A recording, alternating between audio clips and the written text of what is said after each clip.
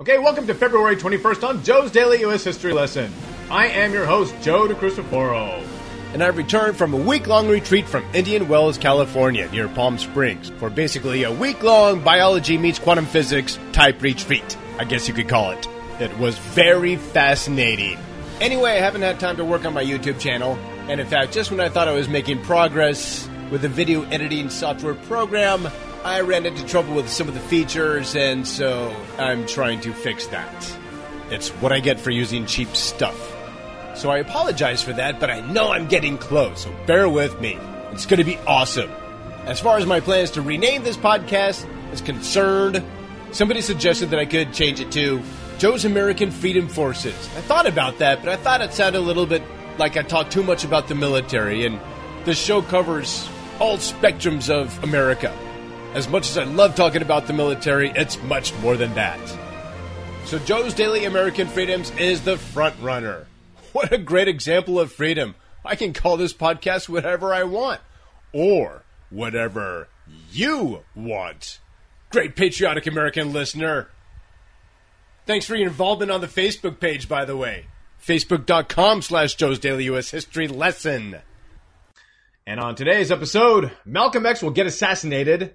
The United States will permit the Red Cross to visit Saddam Hussein in custody. The Washington Monument will become dedicated. And Rihanna will thank her fans for support over the Chris Brown abuse affair. So, let's get started. Malcolm X is shot to death by the Nation of Islam. Malcolm Little was born in Nebraska May 19, 1925. His father was a Baptist preacher and advocate of the Black Nationalist, which was a civil rights group. Upon getting death threats from the Ku Klux Klan, his family moved to Lansing, Michigan, but regardless of the move, the threats continued and his father's body was found lying across train tracks. Malcolm's mother would be institutionalized as a result, and the children would be split up. Malcolm grew up in an orphanage, then moved to Boston and was sent to prison for burglary.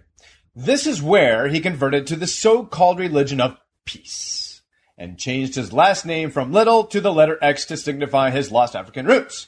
He joined the Nation of Islam and grew tremendously in popularity through the newspaper and radio communications. He learned that his mentor, Elijah Muhammad, was a fraud as he had had extramarital affairs which go against the teachings of the Nation of Islam. When Malcolm famously mentioned that regarding the assassination of John F. Kennedy, that he didn't realize the chickens would come home to roost so quickly, he was suspended by the NOI by Elijah Muhammad, yet Malcolm believed that he was being suspended because he was growing too powerful for Muhammad to handle. Malcolm X made a Muslim pilgrimage to Mecca, where he realized that racism, not the white race itself, was the greatest enemy of African Americans. He and Elijah Muhammad grew further apart, and while speaking on February 21st at the Audubon Ballroom in Washington Heights in New York City, 3 assassins from the Nation of Islam rushed on stage and shot Malcolm 15 times at close range. In 1992, his popularity was recharged when Spike Lee released the Oscar-nominated movie about him.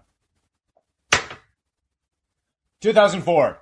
The U.S. permits the Red Cross to visit Saddam Hussein for the first time since his capture the previous December. The Red Cross was able to tour the facilities where he was being detained and check up on Saddam's physical and mental health, making sure that he was getting food and water, that sort of thing. However, the organization declined to release any details. 1885. The Washington Monument is dedicated. It was first proposed before George Washington was even president. It's a 555-high marble obelisk that was originally designed by Robert Mills on July 4th, 1848. Work began on the monument, but soon the American Civil War broke out, and plans to build were on hold until America's first 100th birthday in 1876. It remains to be the largest structure in Washington, D.C. In 2011, an earthquake measuring 5.8 rocked the monument, with people inside no less. Luckily, no one was seriously injured, and the monument went underway with a $15 million restoration.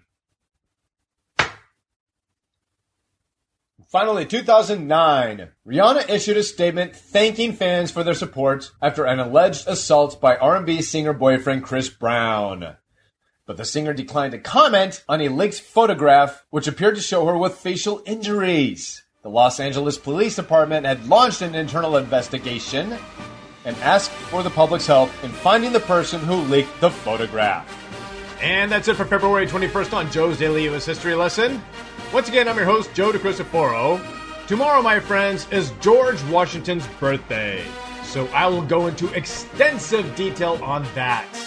But until then, be sure to check out the website at joesdailyushistorylesson.com. Leave a comment on the comment board. You can also find me on Facebook, Twitter, and LinkedIn. And I'll see you again tomorrow. Thanks for being great patriotic Americans, everyone.